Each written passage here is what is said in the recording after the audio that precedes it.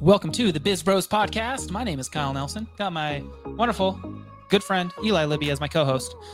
What's going on, man? I'm doing great. What a great day so far. It's been a good day. Couple great shows. We've been stacked on shows. Tons of coffee, which that's a great segment into our amazing sponsor, Altitude Everything Latte. A great cold brew coffee nitro, 30 milligrams of CBD. Got some oat milk and some other good yummy stuff for your brain and your body, like chaga and reishi and lion's mane and all that stuff that kind of elevates your day. So every podcast we drink one of these and we get focused. So we'll crack this open. Boom. And enjoy some Altitude. So if you have not had it, go to altitudebev.com or go to your local kind of Whole Foods store and they should have something for you. So we're going to roll the intro that we have, but we're looking really forward. So we'll see you after the intro. That's perfect. That was awesome. And then you want to do Biz Bros one, so we'll have it? Yeah. Cool. Yep. Cool.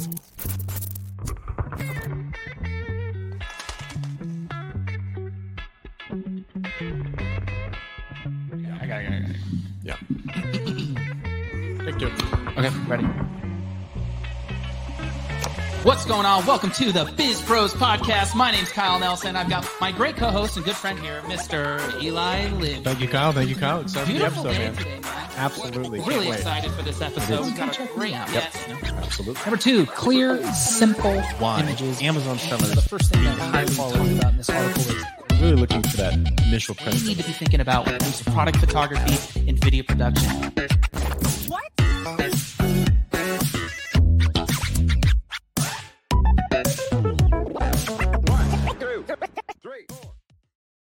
All right, and we're back. With us today is Catherine Tyndall, CPA and partner at Dominion Enterprise Services, a concierge tax advisory practice. With all the recent and upcoming tax changes, tell me about it.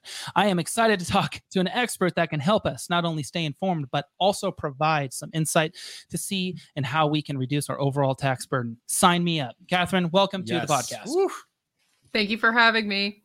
Absolutely. We're excited. Got a great conversation. The topic that we're really going to dive into is why having a mission-driven company can serve more than just the owners. But before that, we want to learn a little about you, Catherine. You know, who are you? How did you get to where you are today? And maybe a little bit of your upbringing. Yeah. So like you mentioned, I'm a CPA. I'm one of the partners here at Dominion. We're a specialty tax practice. So we focus on working with business owners, real estate investors, people who have kind of complexity, because the primary work that we do is proactive tax advisory.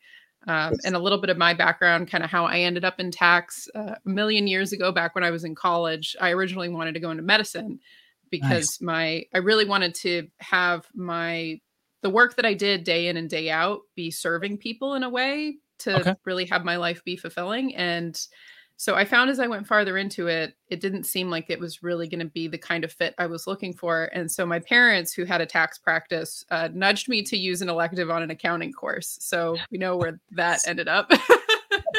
But so that's kind of how I ended up in tax, because I've found it meets a nice combination of really feeling like the work that I do is impactful in people's lives, and it really does help them in a meaningful way, because I'm sure you guys have experienced with a lot of business owners, there's a lot of fear that comes in with taxation, and a lot of misunderstanding, and it gets really overwhelming really quickly, especially for people who are self-employed. So I've really enjoyed being able to kind of devote my professional life to serving others and getting them, where they need to be and leveled up and improving their cash flows and that sort of thing. That's so cool. Yeah. Proactive tax advising is what every company needs that I don't think too many are utilizing. So that is a very cool. Thank you for doing what you do. Service that you do. We late nights and gray hairs. Huh? Yeah. We moved states 2 years ago, and our corporation totally changed from S Corp to C Corp in the midst of it without our choice. It got all messed up, and that was a complete like the state taxes, and we submitted our taxes, and they're like, "You're not an S Corp, you're a C Corp." And we're like, "We never changed that," but within everything, it got all messed up. So. If we had you, I'm sure it would have been nice and smooth. Absolutely. Man. Oh, that's a nightmare when that happens.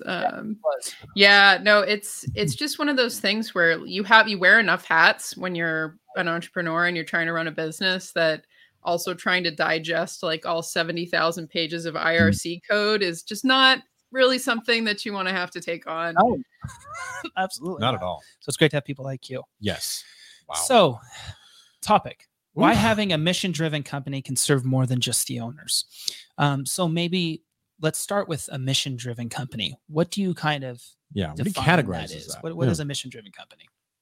I think for me, when I started in this profession, I always had the aim of wanting to have my own practice and have a firm that kind of I engineered myself, because a lot of the experiences that I had at previous CPA firms, it's weird.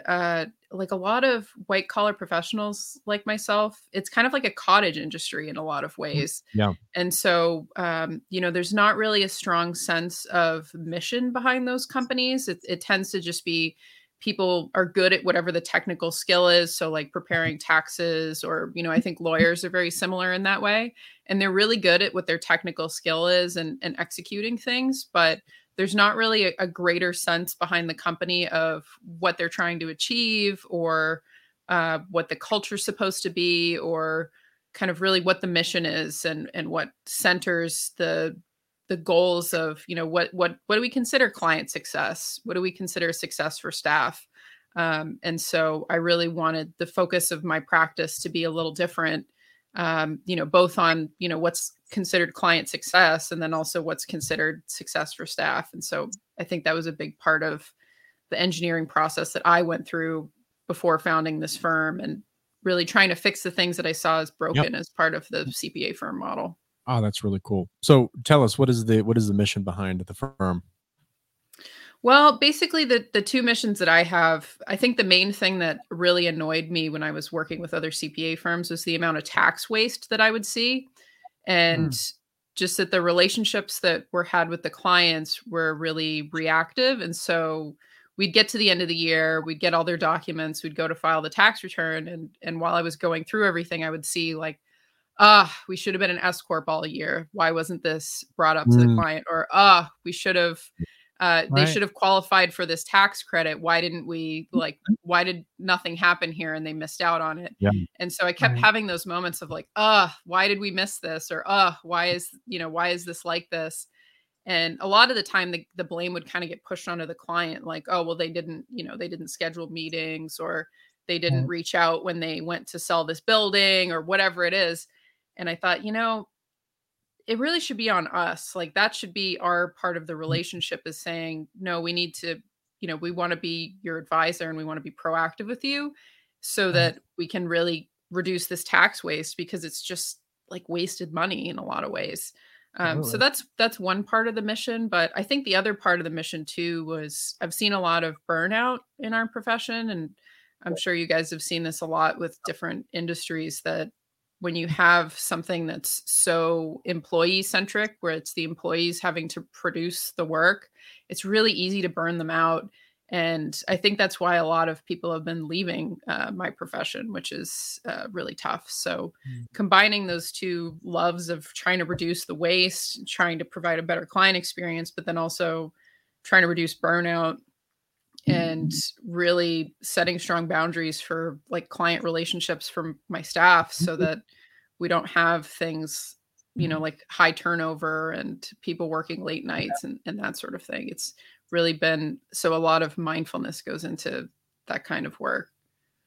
Yeah. I would love to touch a little bit on employee burnout, especially like in service-based industries. What are some things that you've seen companies that you're working with, or you personally do to kind of help with that? Is it like work-life balance? Is it letting them change their day up a little bit? What are things that you've seen? Yeah. So some of the stuff that we've implemented that I've found to be really worthwhile is really focusing on, our firm has certain best and highest uses. And for us, that's the proactive tax advisory. And so we'll say no to a lot of engagements that don't directly fit into that, because we've found that trying to be all things to all people just puts way too much pressure on the people that have to execute the work to do all sorts of things, instead of just focusing on being able to use the systems that we have, being able to use the technology that we have. And so by just kind of limiting the scope of what we do, it just makes it a lot more efficient. I almost feel like it's like when you go to like a fast food restaurant or something, or like an In-N-Out. I'm in California right now, but you see like that it's just a lot easier for people to deliver a good product when it's just a standardized system. And, you can kind of have the ways of standardizing things so that it's not just having, you're able to gain efficiencies that way. Yeah, exactly. Being great at one thing versus being good at a couple. Mm-hmm. We were from California, so I know what you're talking about from In-N-Out. Big fan of In-N-Out. It is actually, I mean, honestly, when you order at their, like really, when you order and you look in the back of what's going on, everyone has a very specific job. I agree. And they do it very well. But I know my cousins in-laws, one of them runs and manages an In-N-Out. She had a conversation with her about it, and like when they like start managing it, their systems and processes are so dialed. And she's like 24 years old, and she's managing an In-N-Out out in Utah. Wow. And like she's able to and she didn't go to college or anything. Not that if you don't go to college, it's a bad thing. But I'm just saying, like, people that are managing typically have a degree or something, and their processes were so laid out. Like even someone that is doesn't have that skill set was able to figure it out, and she's like one of the top producing In-N-Outs in Utah or something. That's cool. Anyways, it's cool to see. It's cool to see. It is really cool to see. So I think the topic is just coming at a great time for us as well. We're going through kind of a culture mission, just driving that home to our current employees. So how does having an impactful mission and driving towards that, to the topic, affect more people than just the owners? So how does that like transcend down to other employees? I think for us, it's part of when we have like a hiring process and talking to new people. A lot of what our vision behind the firm is with, we really want to focus on this type of work, but that also, reducing, like, for instance, we don't have anybody do overtime, even during tax season, because you just can't have a sustainable life that way. And that's part of our mission is, no one does overtime. If we're getting to the point where we don't have the capacity, then we just don't take on the extra work. And that's because that's more important to us than the extra revenue.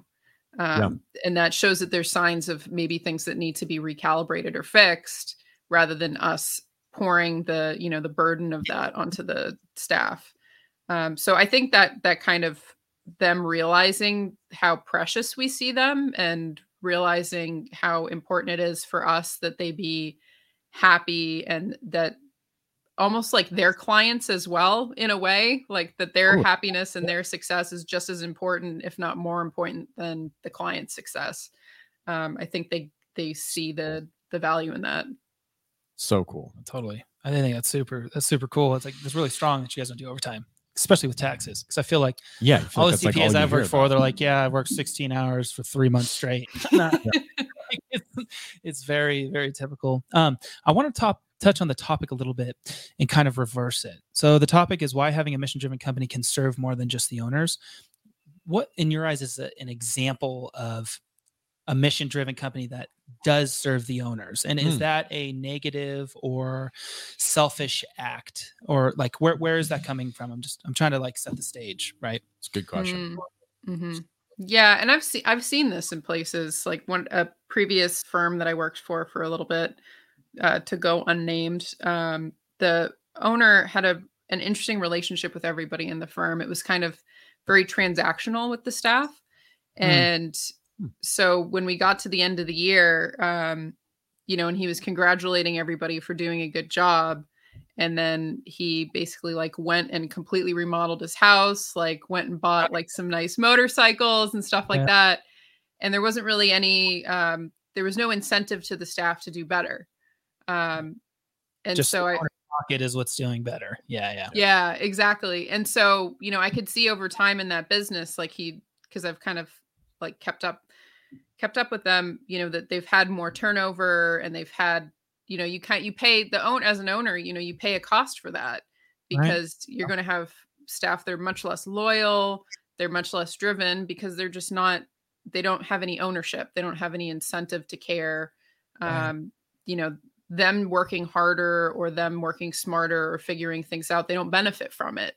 And so there's really, ultimately you're not really serving yourself in a way when you just try to, do a short term, like taking advantage of, kind of your position as an owner in a company. Totally I makes completely sense. agree. Yeah, I think how things have progressed in the past few years, I think a lot of companies are stepping away from that, and I think their hiring reflects that. Right? It's like replacing the executive team with people that focus on culture, focus on diversity and the demographics of who you're working for, and really understanding that the company isn't about the owner. Yeah. It's about a mission for the 100%. company that typically is all about work-life balance for the employees. Totally. Yeah. And I think the employees have the power today, whereas they they feel burnout. They feel that they're not being valued. You can go get a job somewhere else. And they're just going to go get a job where they enjoy being there. They feel valued. They feel that they have a healthy work-life balance. Couldn't agree more. I got a little hair kind of hanging down. You see this little guy? Yeah. Is this trendy or from Greece or something, man? It's kind of trendy though, isn't it? Oh man. I couldn't agree more. Kyle, I think that was a great question though about. Yeah, I'm just trying to like set the stage. Like, yeah. Reality is, there's owners out there that just don't care, and they're just like caring about their pocket. Mm-hmm. And I think it talks in the industry that you're in as well, right? The tech industry is not going to be as much as that. Like, obviously, they've created this whole culture movement in the tech industry of all that. So I agree. I think it is industry based. I think the industry of where you guys are is totally different industry, and I don't think it's been dramatically hit by these culture shifts that these big tech companies are going through. I think it's really cool that you're trying to instill the mission driven type company into your guys' firm. That's really exciting.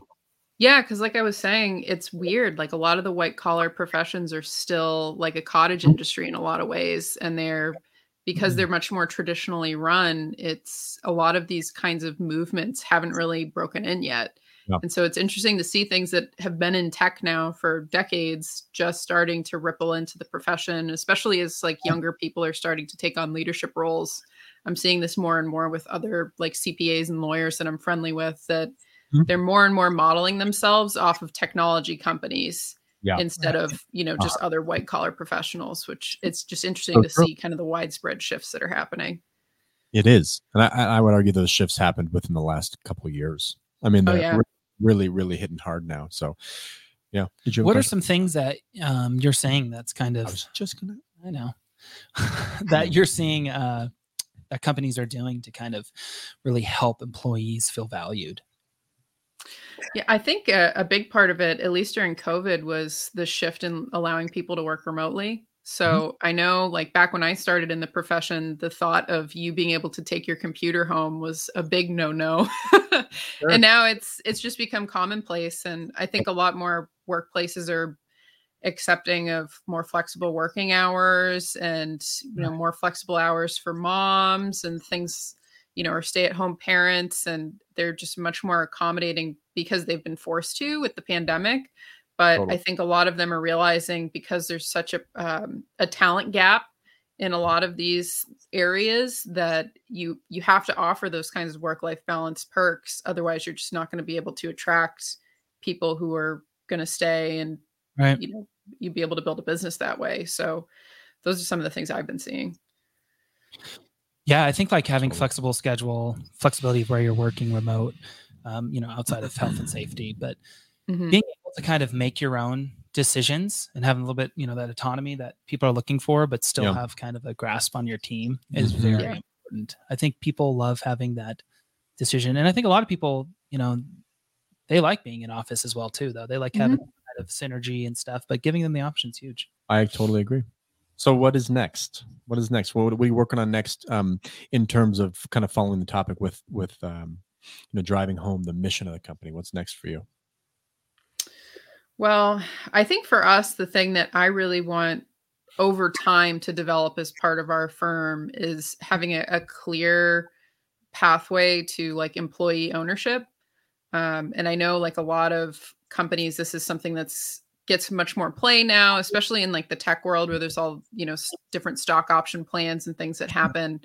But part of what I see the success of our firm and the success of things is really people being able to take ownership. And so I think part of that is really having pathways for like actual legal ownership, that they really do have a stake in what goes on, and they get, they get to enjoy the fruits of their labor in a way that you don't get, if you're just kind of an employee and you don't have any kind of ownership interest. So that's something that I'm interested in pursuing as we grow, because I really see the more that we can be like aligned as a team and pulling together and having, we all have skin in the game. It really just makes people, I don't know. I've just found that it just totally changes the mindset.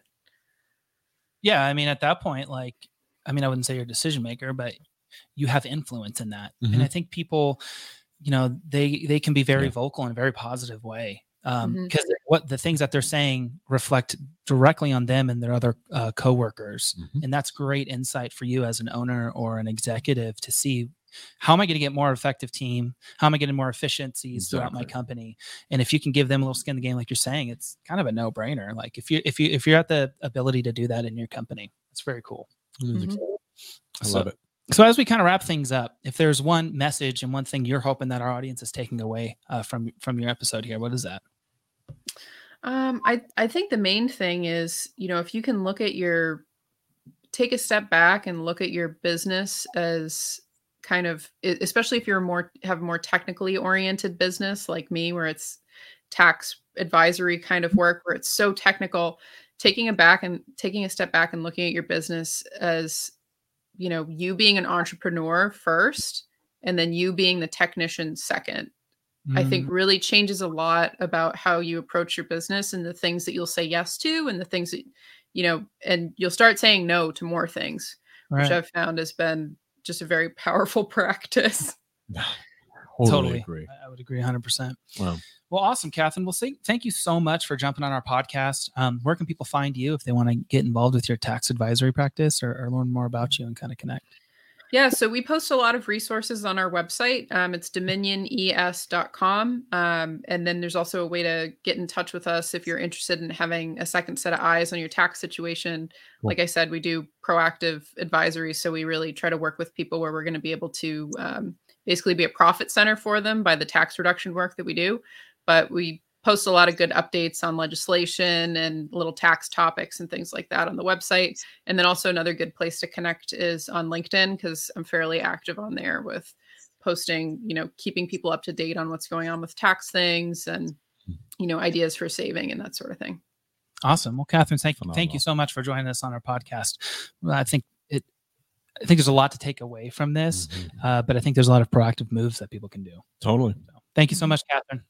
Thank you so much. It was an absolute pleasure. Thank you. And if you haven't yet, please subscribe to the Biz Bros podcast. Just go ahead and type in Biz Bros anywhere that you listen to podcasts. We'll be there. Hit that subscribe button. And we look forward to seeing you and hearing you in the next Biz Bros podcast episode. See you guys.